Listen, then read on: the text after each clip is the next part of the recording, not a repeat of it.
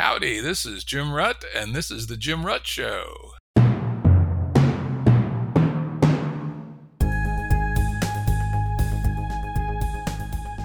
Listeners have asked us to provide pointers to some of the resources we talk about on the show. We now have links to books and articles referenced in recent podcasts that are available on our website. We also offer full transcripts. Go to jimruttshow.com. That's jimruttshow.com. Our guest today is Clayton Banks, CEO of Silicon Harlem. Prior to starting Silicon Harlem, Clayton had an extensive career in media and technology at companies like Sega Channel, an early online gaming service, and Comedy Central, where he was part of the launch team for South Park and for The Jon Stewart Show. And he's the founder of Ember Media, a media production company which produced content for, among others, Discovery Network, HBO, Bloomberg TV, and Showtime Networks. And he's got a really interesting Twitter feed at EmberTime. Today, as he says on his Twitter feed, he is focusing on using technology for good. Welcome, Clayton. Well, thank you very much for having me on this unbelievable podcast, and particularly an honor to have this conversation with you, Jim Rutt. A lot of us have learned a lot from what you've shared over the years, and I thank you for being so accessible. I appreciate it. Looking forward to this conversation.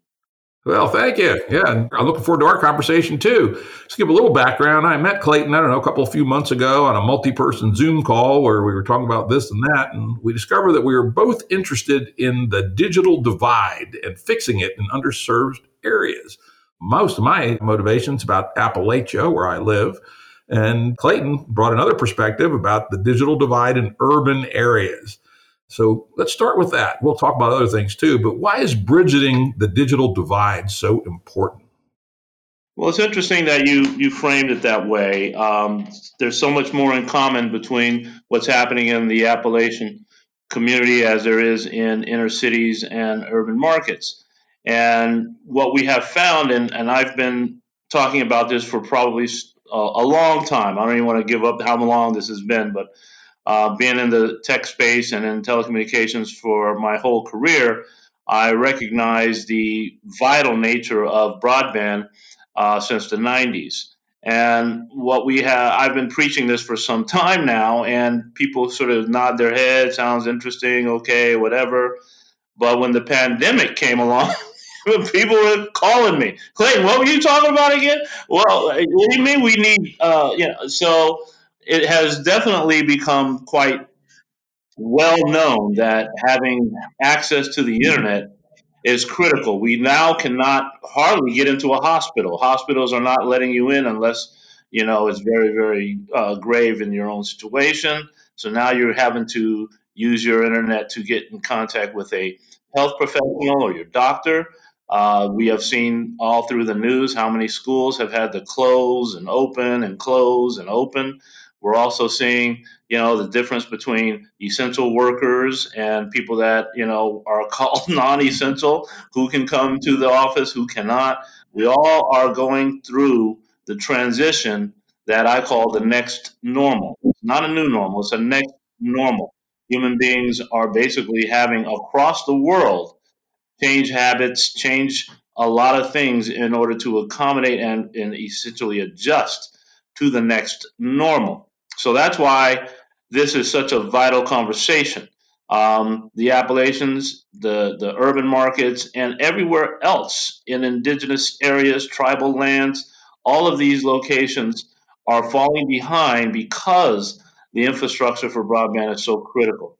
I've been writing quite a bit to broadband officials around the government and saying, hey, we got to really start prioritizing this as an essential part of infrastructure. So I don't want to keep going on because I can, but I will say that it's clearly a big issue for all families throughout this country in order to move forward, given this pandemic and given just the way the world is transforming into a digital world. Yep, absolutely. And while the pandemic, COVID-19, highly accented and made these trends much worse, particularly around work and school, truthfully, it was sort of a slow death or at least degradation of areas that didn't have broadband before that. trying to get good quality businesses to come to an area that doesn't have decent broadband is almost impossible these days. And, in an area like ours where we don't have too many big businesses, except in the few little pockets where we do have high-speed internet, it's difficult to get remote workers to come move here. It's a beautiful area with a relatively low cost of living, clean air, lots of outdoor recreational opportunities, a great place for someone who can make a living online, but you don't have the internet, they're not going to come, right? And I'm sure the same is absolutely true in underserved urban areas. Well, I couldn't agree more with you. And this is what's most interesting about what you're saying. What I've tried to articulate is that if you're leaving certain people behind, whatever they are, wherever they are, we're actually hurting the entire country. This is not a zero-sum game when we do the right thing for all of us, and certainly for the least of us. And that's one of the things that I think we have to really embrace is that one more person that hasn't been online that gets online helps all of us. That person may know how to solve cancer.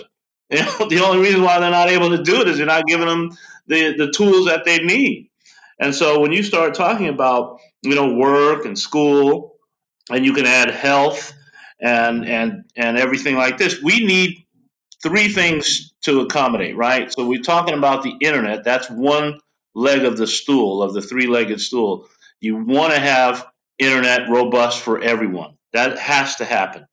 The second is you have to look at the devices that people are accessing, right? So in other words, computers, generally good computers that you might learn how to code on, are expensive. So there's quite a gap there, a divide there. And then the third thing is you have to be able to provide an infrastructure of digital literacy from preschoolers to senior citizens. Everyone needs a little bit of digital literacy. And everyone who may be listening to this podcast, I would challenge you with this one simple question to test your digital literacy. Jim Rutt knows, but I wonder if everyone listening to this knows this information. What is your speed up and down when you subscribe to an internet connection?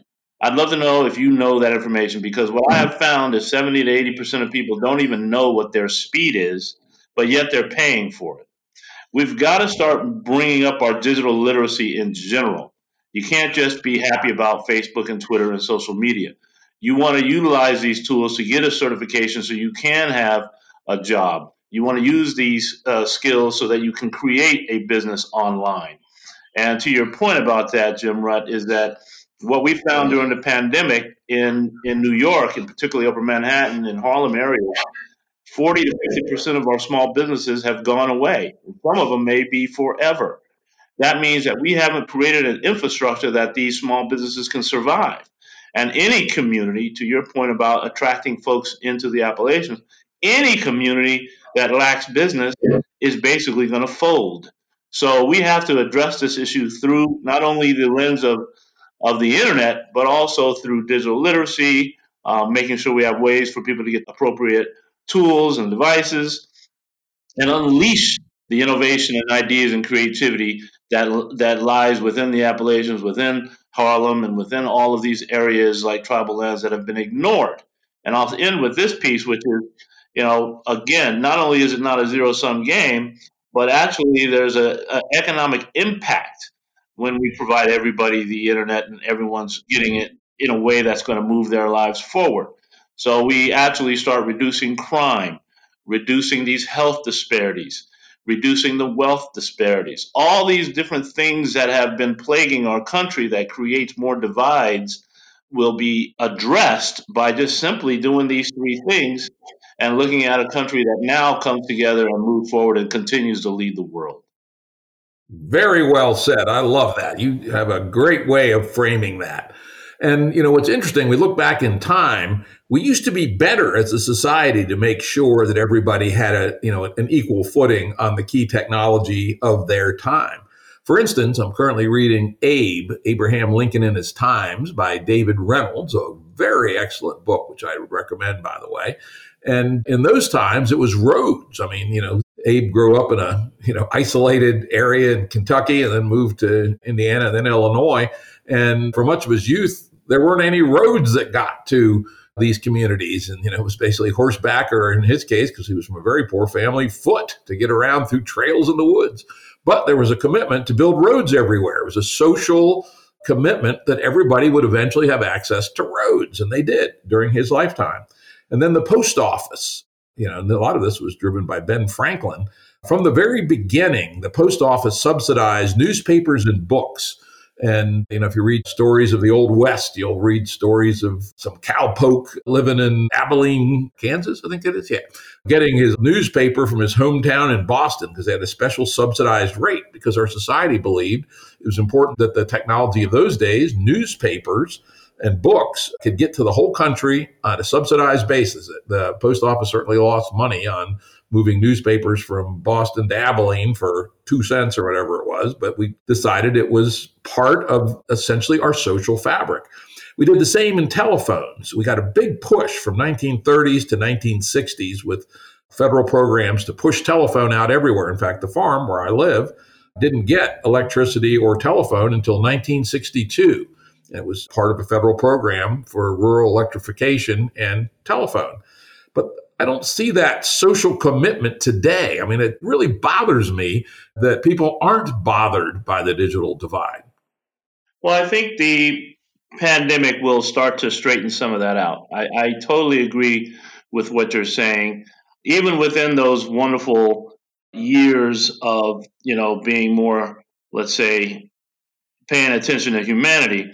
But what you said is also quite clear, which is we always progress, right? There's always progress going from walking to riding a horse, going from riding a horse to driving a car, from driving a car in the future we'll have autonomous vehicles. So there's always this push for the next thing. The question that comes is it being developed for everyone, and is everyone helping to develop? And I think we got to get to the root of some of that, which is, sort of the buzzword these days is like inclusive and all that kind of stuff. And people can use words that they might be comfortable with. But for me, it's all still about action. What are we doing to ensure, if you look at the Appalachian world and the Harlems of the world, there's a tremendous opportunity here, right? To get back to that, let's love our neighbor type of thinking. The great opportunity we have is this next normal. And why I say that is we have to sort of think about how that impacts technology. So if you start thinking about the future, we can provide a whole new infrastructure that will help leapfrog these areas that have been, mitigated in the past. Because the country has always had that one simple theme, from my estimation, from everything I've read. And maybe it's instilled in me because my father was a military man and all of that. But what we've always believed in as Americans is how do we increase our quality of life? That really is at the bottom line of why we left and started this country up the way we did, is to make a better life for our people, for our families, for our children, et cetera, et cetera. So when you think at it from that perspective, this is the opportunity where the pandemic has unleashed a lot of innovation. We're already seeing it now, but we're also now ready to embrace the future where it becomes much more what I call autonomous and virtual. So where you are will not be a deficit. It will not matter anymore where you are, even if you're on the moon. And so the point is that we now need to prepare for that future. And that might be later in this conversation that we get there. But what you're saying in terms of the progress, what it used to be back in the day and where we are now, and how we used to always go from one step to the next, get out of what situation you might be in, and everyone's rooting for you to get to a better place. We don't root for each other as much as we used to because now that everything is exposed, everything. I used to be the smartest person in my household, voracious reader, newspapers, everything else. And now I come home and I'll say, oh, so-and-so passed away. Oh, Dad, I knew that like 10, 20 minutes ago. It's like it's like everybody has access to everything now, which is a good thing in a lot of ways. But how do we harness that into the vision that you and I share, which is you should not be defined by where you live. You should really be defined by what you're able to contribute. And when we do that and give everyone that capability through the tools, the technology, the framing of that is great. At 2021, let's just look to 2021, Jim Rutt, and I'll tell you what that means. 2021, I've sort of have a theme for 2021, a typical American theme, which is I think it's the year of empathy and capitalism. How about that juxtaposition, right? So empathy and capitalism. And the reason why I put it that way, capitalism on its own is power over people. But when you add empathy, it's power to help people. So it's going to be an interesting way for us to get to that point that you sort of articulated around how we cared about stuff, and we will. Yeah, though we probably disagree about this a little bit. I think capitalism needs some serious fixes. On its own, the inner loop of money on money return, if unconstrained by our democratic framework, will crush an awful lot of people, particularly those people who are not the winners in the game of money on money return. And I look forward, it won't happen in 2021, but to a society in the future where every person, irrespective of their social, economic, or physical endowment, is able to live a life of dignity and to contribute to the limits of their ability, irrespective of where they started. Well, capitalism is a tricky thing. And I don't want to go too deep in it, but I will say this that capitalism without empathy is just what you described. But when you put empathy into it, I think there's a way to move all communities forward because it does take an economic engine to keep your community robust and attractive and all that kind of stuff. And that's been somewhat driven by capitalism. But I don't want to look at it from I want everything and nobody else gets anything. That's not what I just read a really cool article today that there was a competition or some sort of tracking of teachers around the world. And when they decide who the number one teacher of all the world gets $1 million, and the guy who won the money said, "I'm going to give every single one of the people that applied that came into the total, which was 10 people were considered to be the top." He decided to share the entire $1 million with all the rest of the 9 people.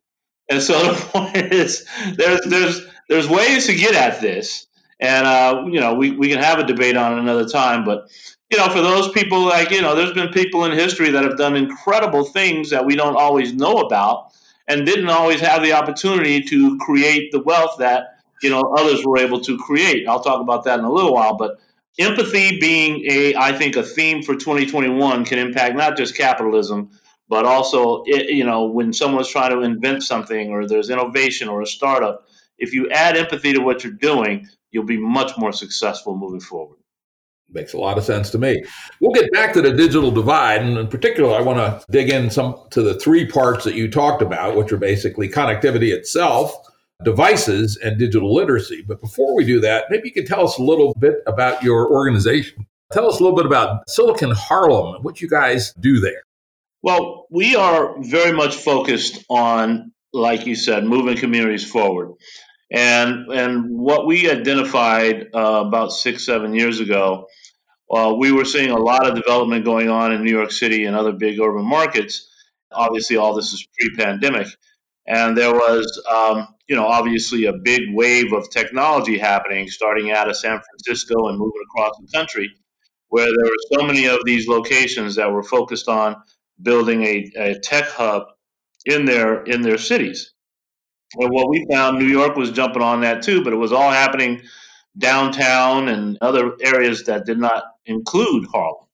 And as a guy who's been in technology for a long time, I used to have to always go downtown for whether it was a meetup or some sort of conference or talk. And I was just like, wow, why can't we do some of this uptown in Harlem? I'm sure you think about that too. Why can't we do that in the Appalachians? And so I said, I told a good friend of mine, and I had the same vision. So we came together and we said, what if we do a meetup in Upper Manhattan? What would it be like if there was never a meetup in Harlem, right? So let's do a tech meetup. And we were hoping, like a typical meetup, that maybe 25 people would come out. That would be a big success.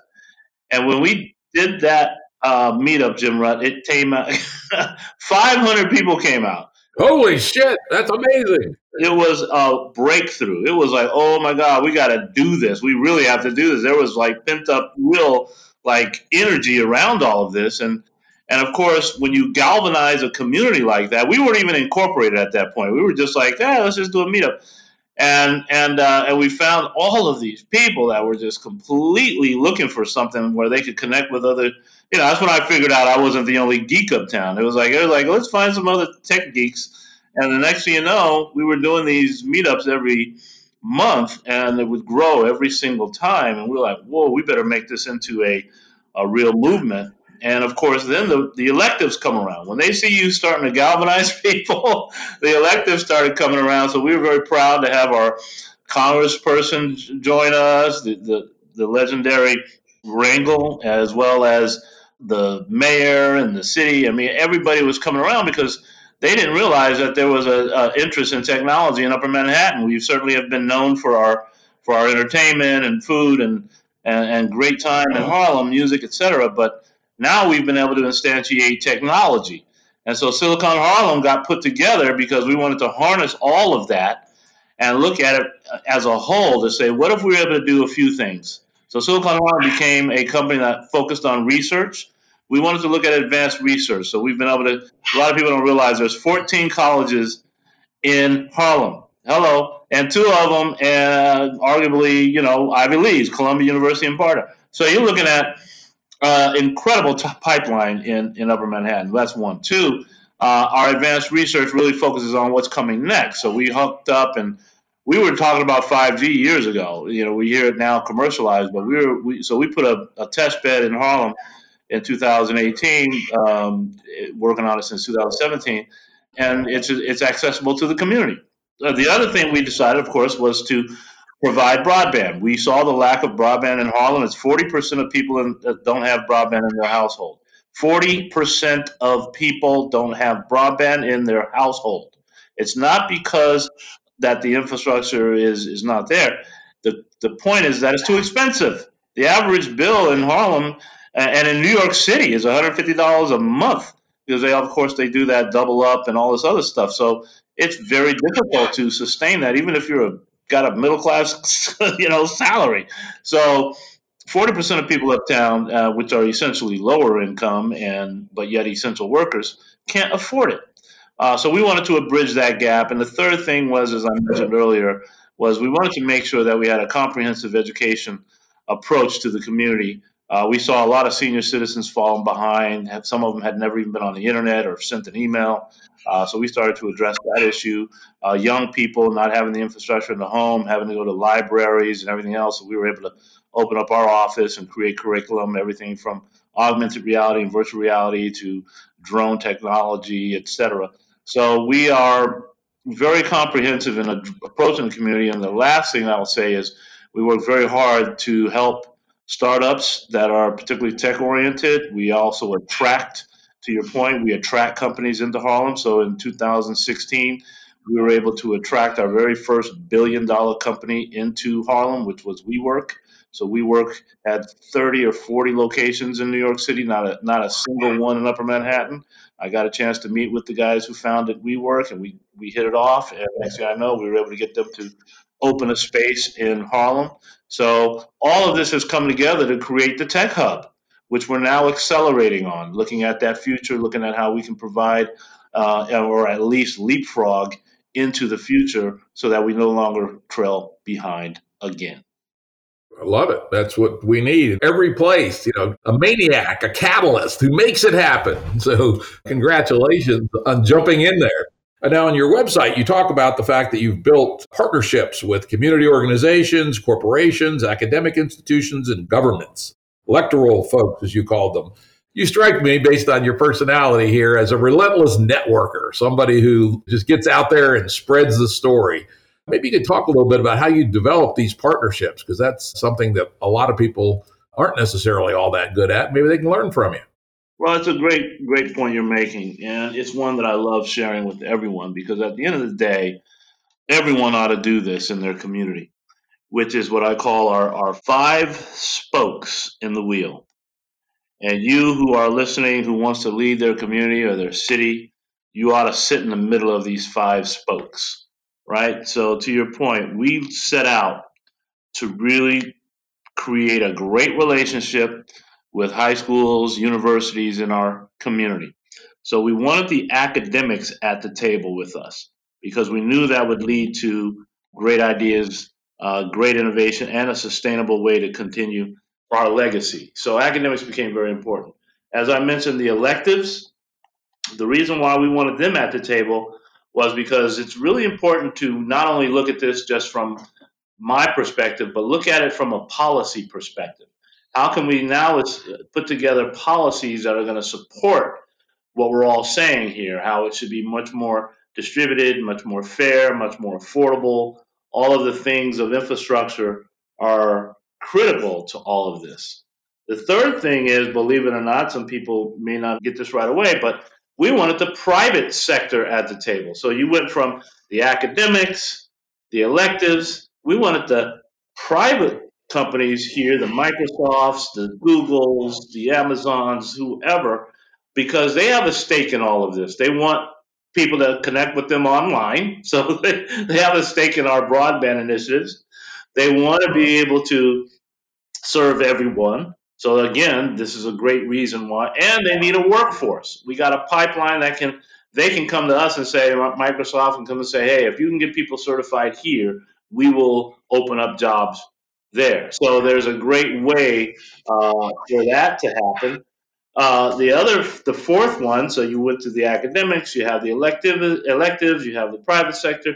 The other one is your stakeholders in your community. These are the YMCA's, the Boys and Girls Clubs, the churches, all these institutions that are touching the community every single day. They have the real pulse of the people. And so we thought they ought to be at the table, our stakeholders that make up our libraries, etc., that make up a community. And then the last one, if you will, is the people themselves. And that's a matter of galvanizing your community. There's always large voices and small voices that need to be at the table. Differently abled people, people from all different backgrounds. We think it's important to represent as much as possible the people's voice. So that makes up our ecosystem. And what Silicon Harlem does is we sit in the middle of those five spokes and we do all the interpretation. Electives don't always know how to speak to the private sector, tech companies particularly. Stakeholders don't always speak with, the academics. So we do all of that interpretation so that we create this hub of communication and it turns into real action. Like I mentioned, putting up a 5G test bed in our community allowed us to touch every single one of those components. We needed the academics because we're doing a lot of research. We had the electives to give us the access to the city assets.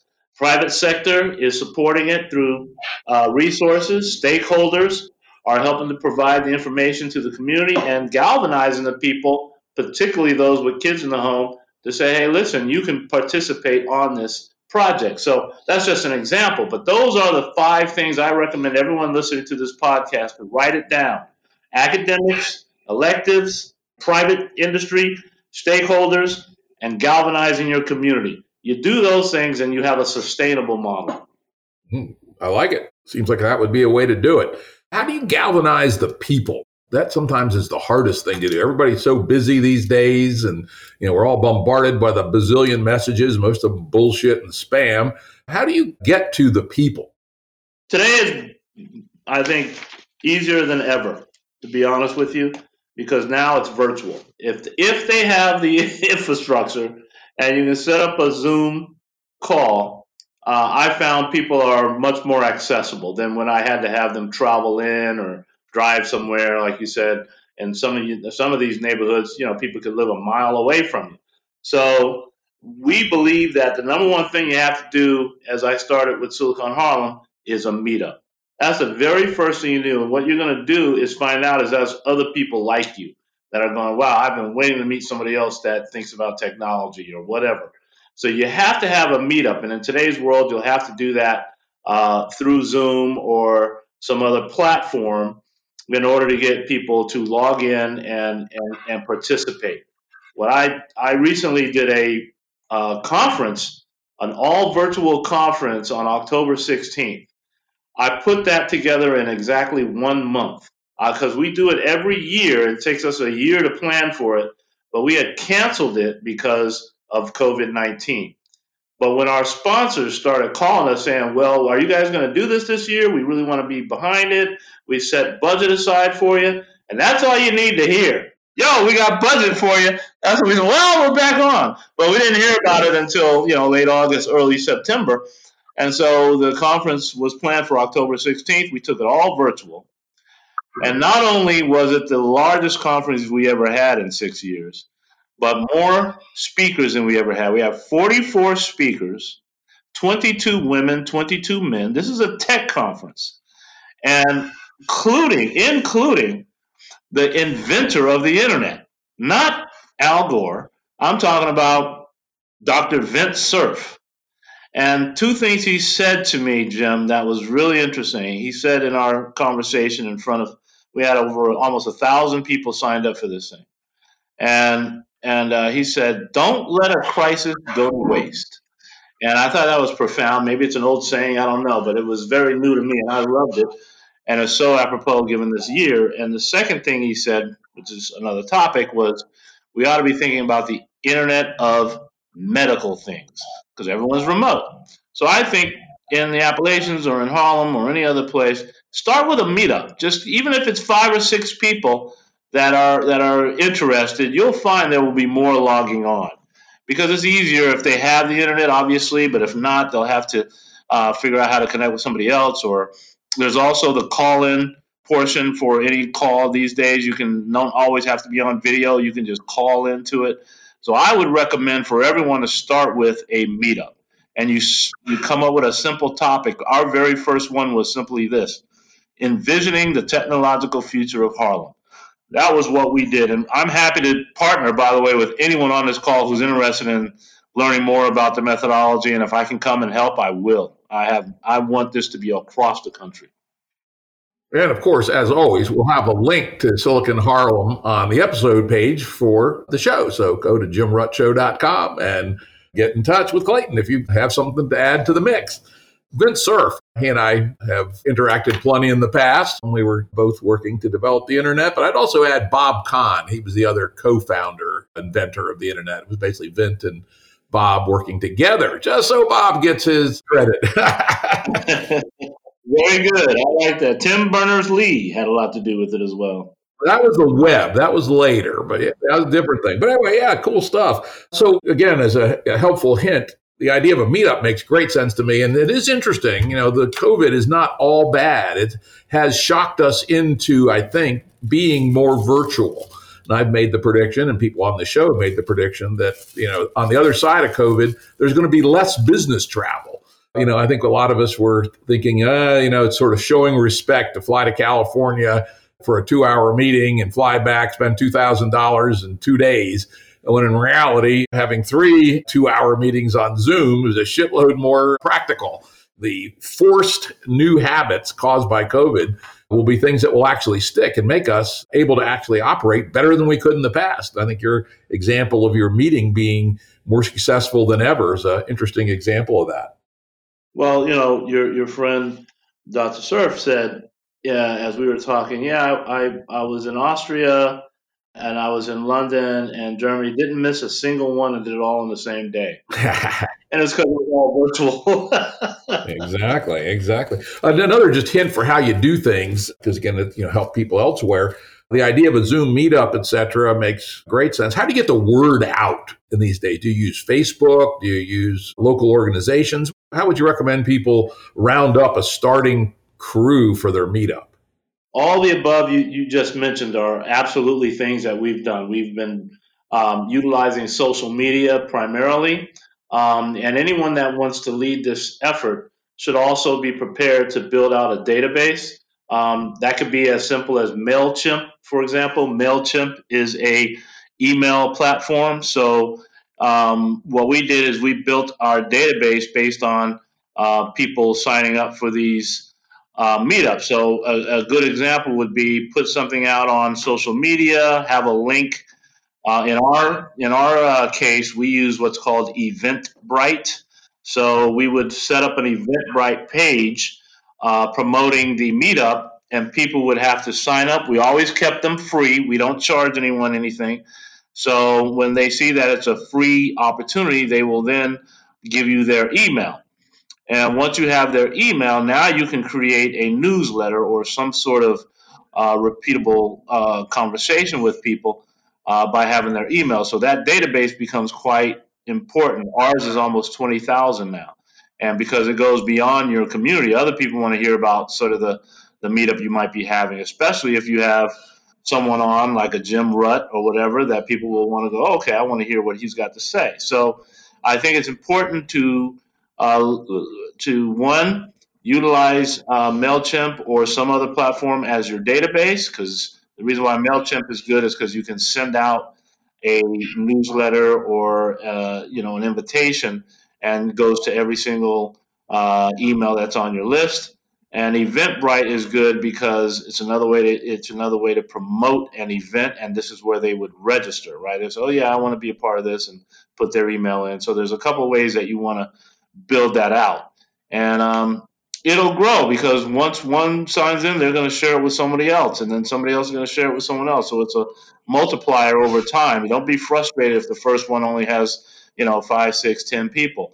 It will grow, and ours grew over time as well. So those are the fundamentals in detail of what you could do.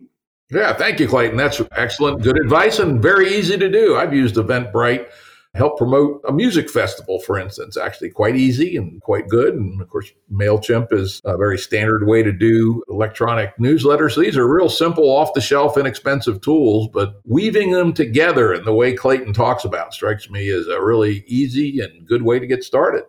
Anything else about Silicon Harlem before we get back to talking about the digital divide more generally? The biggest thing we have going, and I really appreciate you giving me this opportunity.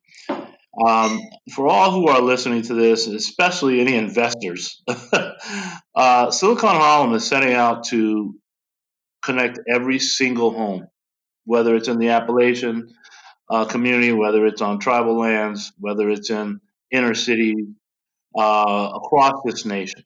We want to be the new ISP, right? So we've got several incumbents now that have done the job that they've done, and I take my hat off to the important investment that many of these incumbent providers have done.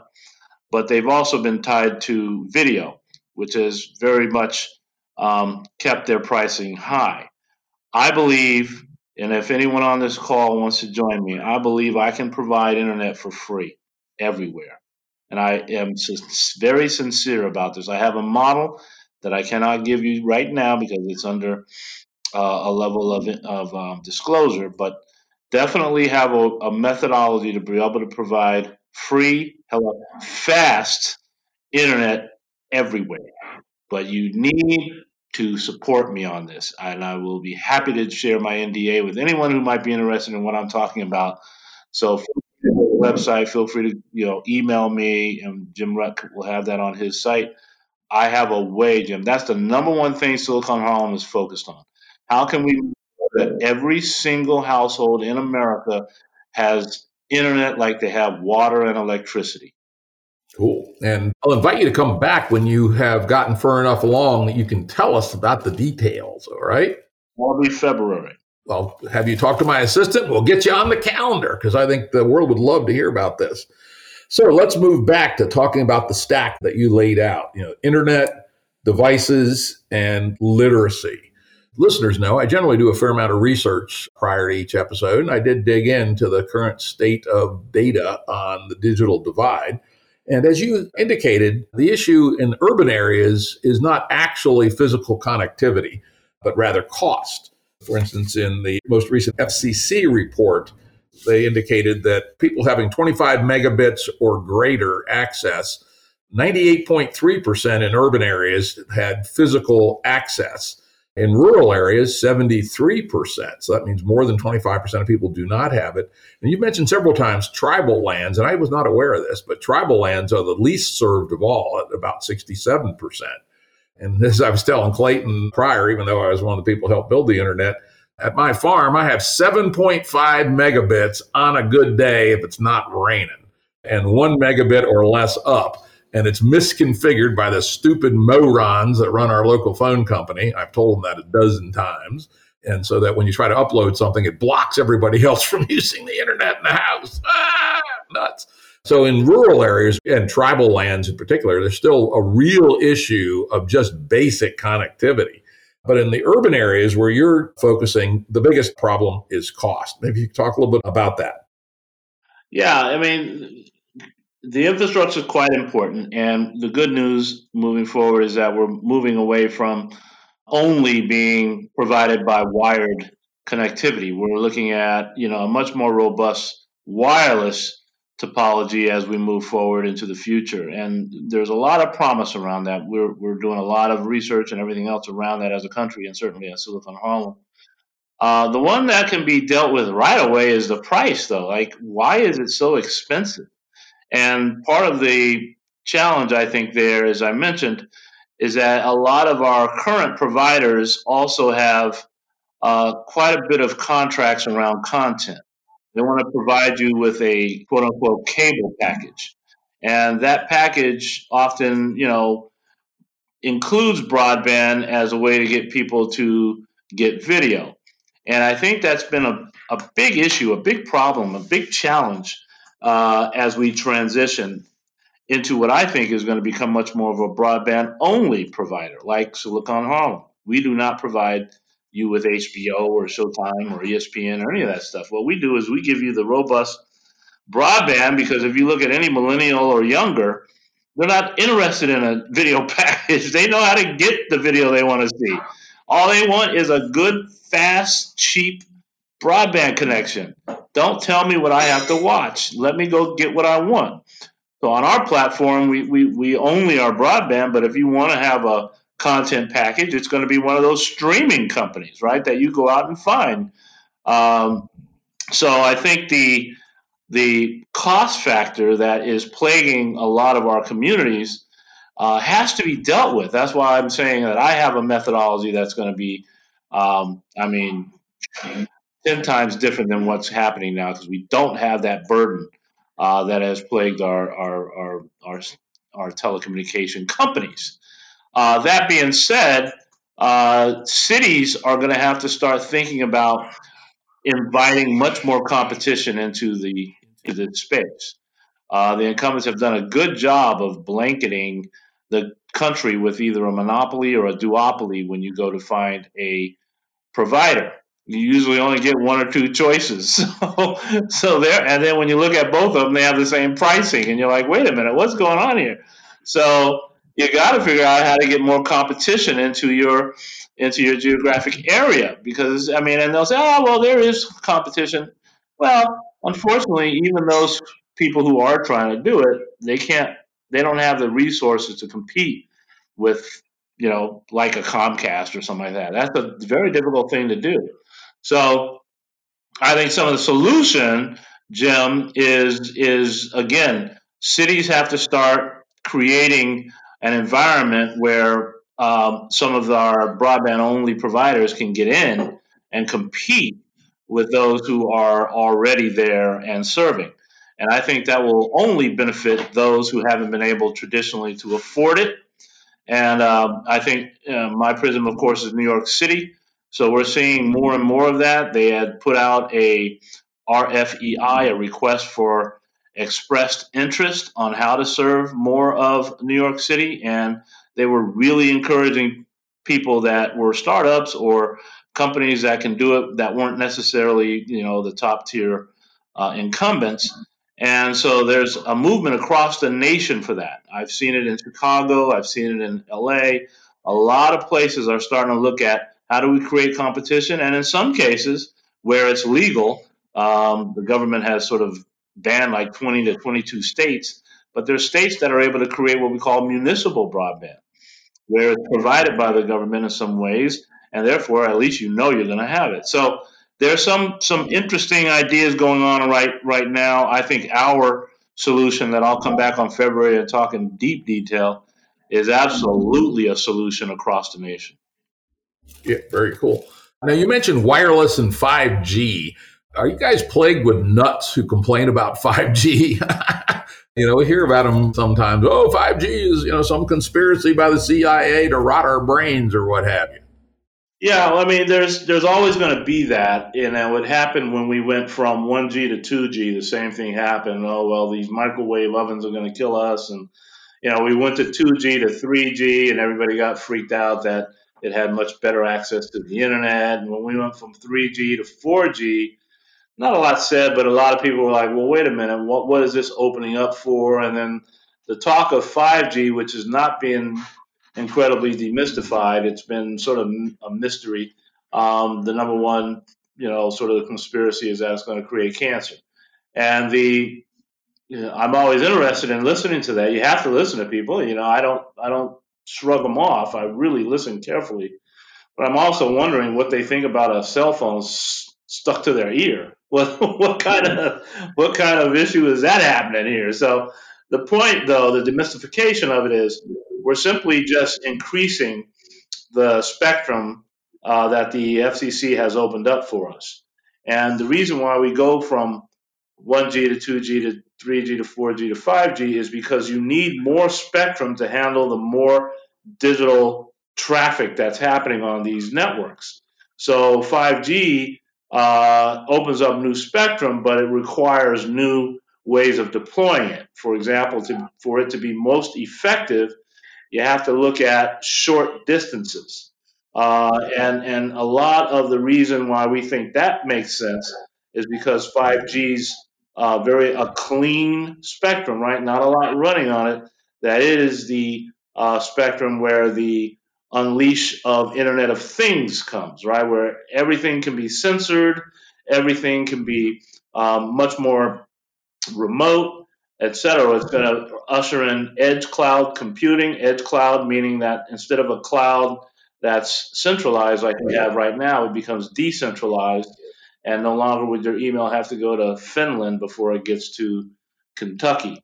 So I'm always fascinated by it, but we have to demystify this. 5G can unleash a whole brand new next normal because of its power through the density of it and the ability for it to have, like I said, not a lot on the spectrum yet. We're going to have to go to 6G very soon because 5G is also accommodating a lot of data, right? A lot of data that's coming from mobile.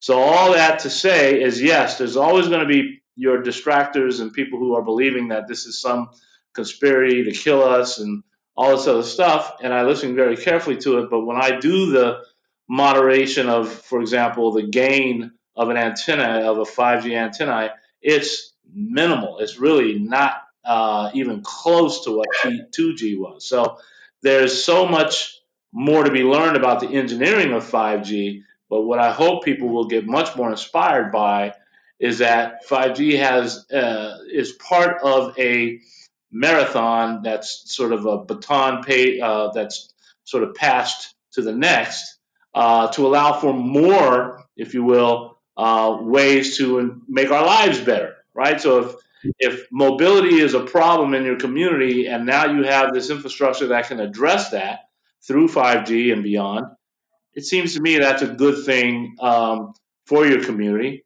There doesn't traditionally need to be a trade-off. It's actually just the next level. And that's why I hope people will listen to this call and what I'm saying, but also do the research for themselves. 5G is not a killer. 5G is in the progression of many more. And there will be people who will listen to me and be, he's wrong. And that's fine. But you're not stopping it. It's already happening. 5G is out there. We have had no one die from it. And, we're going to see how it can, again, make our lives better. Yeah, as an old physics guy, I'm 100% with you. I mean, the frequency that these things operate do not resonate with human cells or water, unlike the G1. The 1G stuff actually was like a microwave oven. I would not hold a cell phone up to my head back in the original analog days. Those things probably were dangerous, but this stuff's at way higher frequency, lower power. I'm not concerned in the slightest, but people should go do their own research. But make sure the research comes with data, not just shit people say. Talk is cheap. empirical data is what you got to look at. In fact, I'm trying to encourage people, everything they see on the internet, if it doesn't come attached with empirical data, downregulate it in terms of your cognitive stack. Say, well, okay, that's somebody's opinion, but they don't provide any data. I'm going to know about it, but I'm not going to take it seriously till I see the data. And the data strikes me as being convincing that 5G is not a problem. Now let's go on to the next part about 5G, which I don't know anything about, and I wish I did, and you probably do. And you mentioned competition. Old farts like me, and almost old farts like Clayton, can remember the days when there was competition in internet. Remember the dial-up days? I mean, there was hundreds, thousands of providers, some of them quite small. Yeah, and when you think of that, we had an acceleration in adoption because of that, sort of competition. And the traditional modems that we had back in those days were just as important as it is today, in terms of being that resource that we needed to get connected. So the competition in that was sort of in the start of the internet, right, where you and Dr. Vince Cerf and others wanted it to be much more of a decentralized way of communication versus what we had prior to that, based on FCC rules and telecommunications. So being able to open that up and keeping that platform as democratized as possible, no one person would own the backbone of the internet necessarily, was really the right way to start this whole thing. Now, when I got on to the internet, it was just prior to AOL becoming the commercial sort of engine of it, but it was through universities where we had a network going through colleges, and everything was shared. Everything was, like I said, democratized. So it was like a whole different way, and I think that's why so many of us got into the space and started to become, sort of this provider for dial-up into the internet. That became quite important, and there was certainly a divide. There were certain people who weren't getting things and stuff like that. I get that, but it started out with the right mindset, and I think the internet still has a lot of that. But unfortunately, it's become a little bit more sort of a very rich person's thing to do. Like, you can hardly manage one of those companies like a Cox or Comcast or Charter or any of these people unless you're like a billionaire. I mean, it's like a very big thing to do. But we're finding that it's about to flip, and we're about to see much more competition come into the space, and better, in some ways, business models that are not just simply trying to get as much money out of the household as it is as to get much more money out of your network. Cool. And now I followed this quite closely back in the early 90s and then into the mid 90s and maybe the very end of the double aughts. But the regulatory environment was really important, crucial. As we said, there were hundreds, thousands of dial-up providers. People aggregated them. UUNet bought up a couple hundred. AOL became a big dial-up provider. But even AOL got screwed by the regulatory games that the phone company played. Because it used to be the regulations required the phone companies to provide lines for dial-up internet providers. But in the broadband era, even though the law sort of said they had to, I don't know quite the details, but they did some regulatory mojo so that really only phone companies could offer DSL, for instance, right? And so AOL really was never a player in DSL. Once these new regulations came in place, even a multi-billion-dollar company was screwed. And the phone companies owned DSL and the cable companies owned cable broadband. And for technical reasons, that eventually beat DSL. What does the regulatory environment look like around 5G? Can you really offer independent internet service provider over 5G? That's an excellent question. And in some ways, Jim Rutt, it's a to be determined type of question. I remember, you're right, I'm old enough to remember the 1996 Telecommunications Act. And it was really framed from the perspective of internet because we hadn't updated the Communications Act, I think it was 1934 or something like that. So we had been forced to figure out how to create policies and law around this new platform in some cases how you start to regulate these mega cable companies. So it was just an incredible moment in time in 1996. I'm not sure if we've done much since then. So to your point, the regulatory environment is to be determined. If you look at our FCC right now, and I always say this, there's five people on Earth that control our entire communication infrastructure. That's the FCC. If you don't have the right people on that commission, you're just sort of like in the hands of mercy. I mean, it's just, what are we doing from a regulatory perspective? And 5G is now the most controversial topic within the FCC. So I am hoping that as the new FCC comes together, whatever that means, that they start to address these issues and maybe take another shot with the President of the United States at the federal communications regulatory infrastructure, because you're hitting on something that's really important. I mean, maybe not to the average person that's just trying to get internet, but to those who are trying to provide, those who are trying to create that competition, those who want to see a better infrastructure. Yeah, it comes down to a lot of the FCC. I have to tell you, they do. I mean, that's why you get 25 and 5. That's what they decided was the definition of broadband. They define that. So these are all the things, to your point, that I say right now to be determined, because there's so many loose pieces right now, and there's some that are getting away with a lot, not having to pay franchise fees for broadband in some cities. There's a lot going on here, but we're going to have to rein it in, make it fair, bring it to the people in a responsible way, and have regulatory updates, if not, transformational updates, to ensure that a lot of our infrastructure is going to accommodate everyone, everywhere, all the time. So it's a great question, Jim Rudd. I wish I had a better answer. Yeah, it is critical. It matters. For instance, there is lots of competition for the last mile broadband in the UK because they have a different regulatory environment. There are hundreds of independent internet service providers still in the UK who survived the transition from dial-up and the new ones that started because, again, very different regulatory environment. The phone companies there and the cable companies have to provide access to independent providers at reasonable wholesale prices. I do see some hope in the election results in that regard. Biden has put as a relatively high priority internet everywhere. And a very important congressman, James Clyburn from South Carolina, who's the number 3 Democrat in the House, has led a broadband task force. And he expects that issue to be one of the top priorities of the incoming administration. And frankly, James Clyburn is the guy that made Biden in the South Carolina primary, that turned things around for him. And so Clyburn's going to have a big influence, and that's a good thing. No, and connect the dots.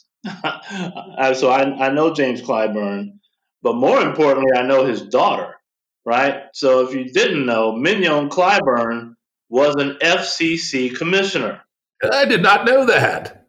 Yes, she was FCC commissioner for years, and the only woman that held the chair, but was just an interim when they lost their chair. So there's never been a woman to run the FCC.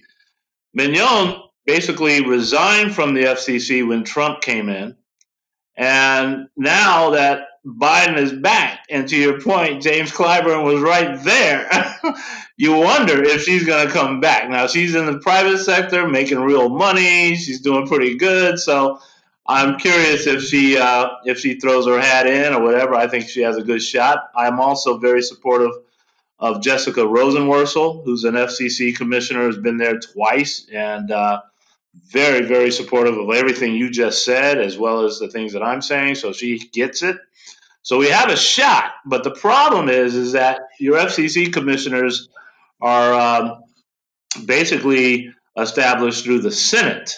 And that's why Georgia is the most important thing going on in my life right now. You're goddamn right. I mean, this could make or break, right? We got to get the Senate. They get to appoint so many key positions. It's crazy. That's why Trump just, the guy who's been the commissioner of the FCC has said he's resigning on the day that Biden gets sworn in. So he's already, said, I'm leaving because he knew he wasn't going to be the chair anyway.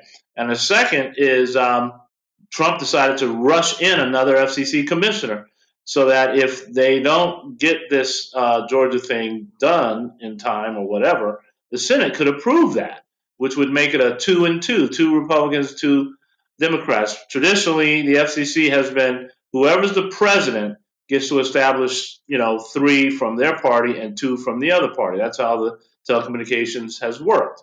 And it's worked pretty well. But he's trying to stack it up right now before he leaves. And so he's a cheap motherfucker, I have to say.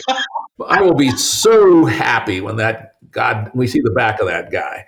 But anyway, I should calm down a little bit and get back to business here. But this is real important stuff, people. So those of you who have political connections, let's make sure we get pro-competition people on the FCC. So anyone's got connections out there to the new administration, put your oar in the water that the FCC's got to enable real competition around 5G. Help Clayton and help a lot of people and help America have reasonable price access to internet only. And as you point out, not these corrupt deals where we'll give you all the channels for $25 for the first 2 months. Oh, by the way, we need your credit card. And oh, by the way, you'll probably forget and you'll be being charged $250 a month after 2 months. These bait and switch deals that they're constantly trying to do. How do you really feel, Jim Rutt? That's what I'm That's one thing about me. I say what I think, right? I love it. All right, let's go on to the next tier. We talk about connectivity, and I'm looking forward. I'm going to hold you to it, get you back here on the Jim Rutt Show and figure out how people can get 5G for free, which would be great. The next part of it is the access to the devices, particularly the larger devices that you need to do real work. And as we found out in COVID-19, to be able to do schoolwork in particular. And as I said, I dug into some of the data. And one of the things I found was that particularly Black and Latino people were a bit later to the technology game on average. Of course, like in any statement like that, there's real early adopters and there's laggards in every community. And so many Black and Latinos actually skipped the computer epoch and went directly to smartphones. I know it's about Blacks. I'm not so sure. I don't know the data on Latinos, but Blacks actually use cell phones at a higher rate than other groups do and more intensely. So the Black community in particular has very high penetration in smartphones and very high usage patterns and have adapted them heavily into their ways of life. But with respect to the larger devices, the kind of things you really need for work and school, surprisingly large numbers, like 40% of Black families and 48% of Latino families don't have access to those larger devices in their homes. Well, this is a crisis, and I identified it several years ago. It's a crisis. And in 1997, 45% of households in this country had a computer. 45%. That's how long I've been tracking it. And when we are now close to 90% in households, that's not including the African American or the Latinx population, where their number is half of that. So you're looking at a crisis because here's why. As much as we love using our mobile devices for just about everything, there's some things that to this day are almost impossible. So this past summer, given the pandemic, Silicon Harlem decided to every summer we bring in 20 high schoolers and we teach them something, right? So usually 20 girls, 20 boys, and they get a intensive summer of digital literacy, but also just a lot of life lessons, how to communicate, how to work on a team, how to do all this other stuff.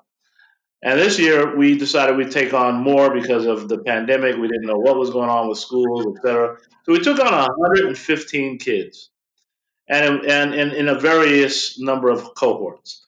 So one of the cohorts, Jim, was a coding class. And we noticed that during the class, there were about 3 or 4 people that were falling behind. There was about 15, 20 kids in this particular cohort. And when I asked my team to find out what was going on, it turned out the kids were trying to take this coding class using their mobile device, their cell phone, because they didn't have a computer, they didn't have access to the computer where they would normally go to a library, and all those have been shut down. So when people tell me, well, hey, the kids have a phone, what's the problem? I say, well, let me take your computer out of your household and see how that works for your kids. So the point is, there's certain things you can't do. And if there's anything, I don't know of anything more important educationally right now than STEM, science, technology, engineering, and mathematics. And the fact that those kids had to fall behind, it's a very good case study of that happened in real time, that they fell behind because all they could use was a cell phone, should say everything to all the rest of us. Like, that can't happen. So I'm glad you brought that up because devices are critical. So as I said, we work with academics. We have a project going on right now. And anyone who wants to learn more about this, we'll talk about it again in February, which is we're actually deploying an infrastructure as a pilot in our community, utilizing edge cloud computing. So in my office, we built a data center, and we have what we call an edge cloud serving capacity. And what we do with that edge cloud computing capacity is we put a lot of services on it. It could be everything from products from Microsoft or anyone else that, you want to access Excel or Word or any of this other stuff. And what that allows us to do is look at a computer, and you and I both know the title mainframe, right? So an edge cloud computing is essentially another mainframe.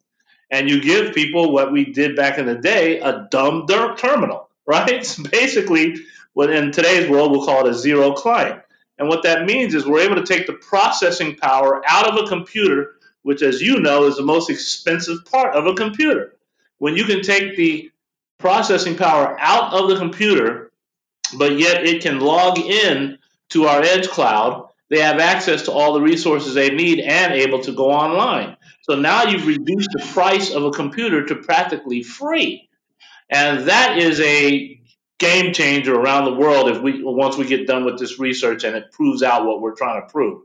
So I'll keep you posted on that, but that's the way we are approaching it. Yeah, and also just as just an alert to parents, right?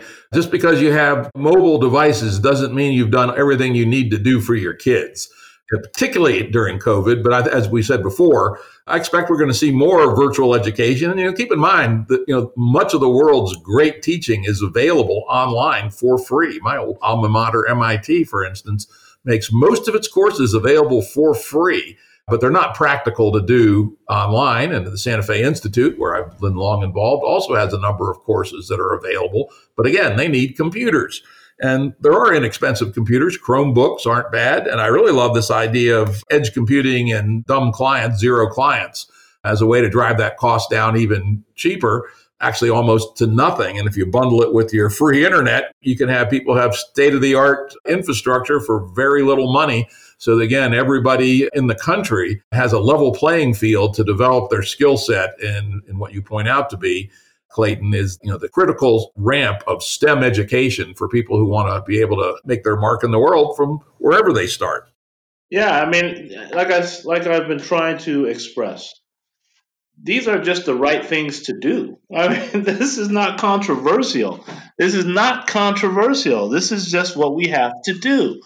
And if you think about it this way, I always try to say that it's not a zero-sum game. And let me give you an example.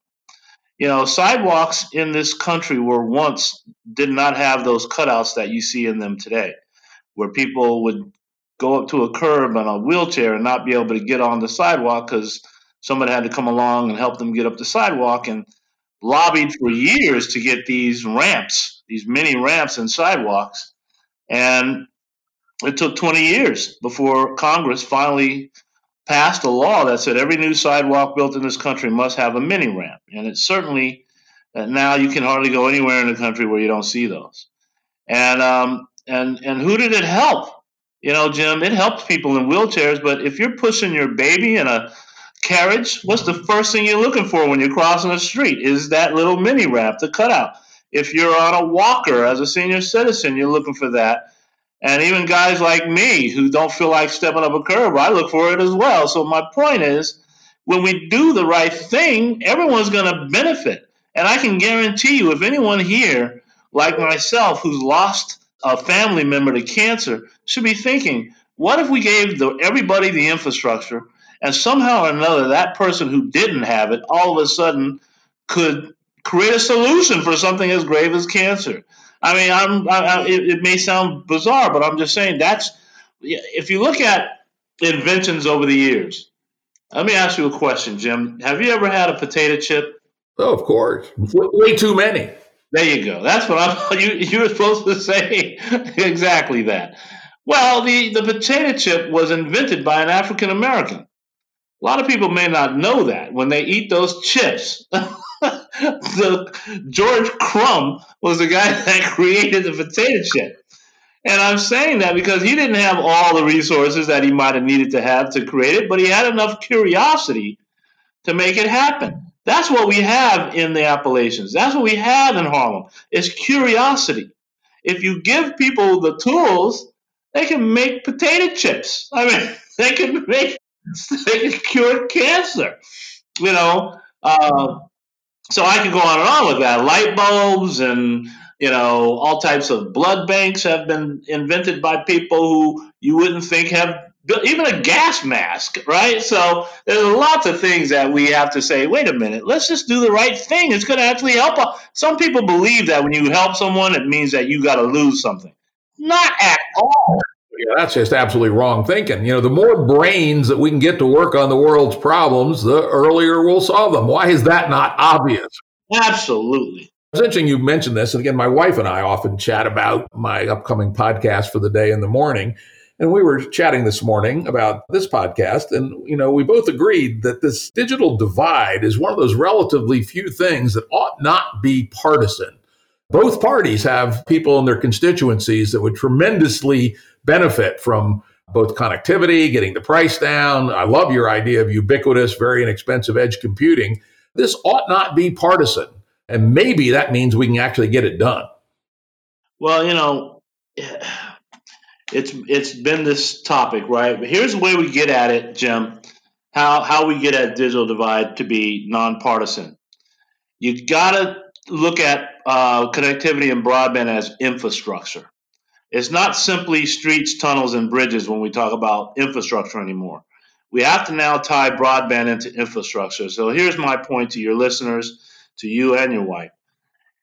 When we started talking to the Infrastructure and Transportation Committee in Congress, we found that infrastructure was a nonpartisan issue. Every mayor, every governor, everyone needs infrastructure. They need their streets, bridges, and tunnels all upgraded. There's no controversy. And it's one of the few committees in Congress, even under a Trump administration, that has no controversy.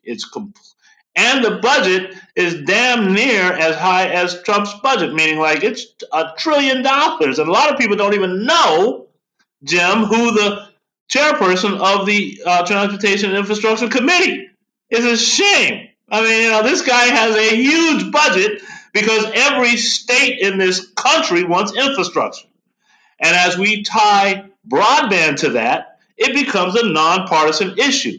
When you do that, you can embed, to your point about Clyburn and others, you can embed the idea that let's make sure this infrastructure is for all, meaning that there doesn't have to be a divide. You don't have to trickle down. All that kind of nonsense has not worked. So the ability for all of us, and that's why this podcast is critical, for you to continue to have these conversations, to look at broadband as infrastructure, like we do with water and electricity and the other essential tools we need to live in this country. Broadband's one of them to live in the world. So we ought to make that very clear. And I can tell you, and I'll send you at some point, they read a little bit or acknowledged Clayton Banks and Silicon Harlem at one of those committees, and almost every representative said, yeah, I need that in my rural area. Yeah, I need that in my urban area. I mean, all of them were like, we need broadband. And so this doesn't have to be controversial at all. But the FCC has a lot to say about it. So I get back to that. Let's make sure we get that FCC right. All righty. I love that passionate close. I wish we had more time, but Clayton has to run. I've still got about half a page of questions and notes, but maybe we'll get some of those back in February when you come back to tell us your method for providing internet for free or damn close to it. So thank you, Clayton. I've pulled up his website, SiliconHarlem.com. Check it out. It's really interesting, innovative stuff. And you've talked about some things that aren't even on your website, like the edge computing. I'm just so excited to follow what you guys are doing and look forward to having you back on the show sometime around February. It's an honor, Jim Rutt. We don't get to hear your voice as often as we need to with your legacy and your very keen way of look at telecommunications, which is right now, in some ways, life and death. In Harlem, when the pandemic hit, we got hit the hardest because people with poor buildings and therefore preconditions were passing away due to COVID-19. And we need a voice like yours all the time that makes us a little bit more inspired and certainly challenging us to do the right thing. So I appreciate being on this podcast very much. Well, thank you for that. But let me tell you, these days I'm mostly retired and mostly just a talker. It's people like you, people that are actually out there doing this stuff, Clayton Banks, who we really need right now. I'm basically just an old fart talking about this shit. Guys like you are making it happen. So appreciate you having you on the show. Look forward to having you back. All right. Thank you, sir. Production services and audio editing by Jared Janes Consulting. Music by Tom Muller at modernspacemusic.com.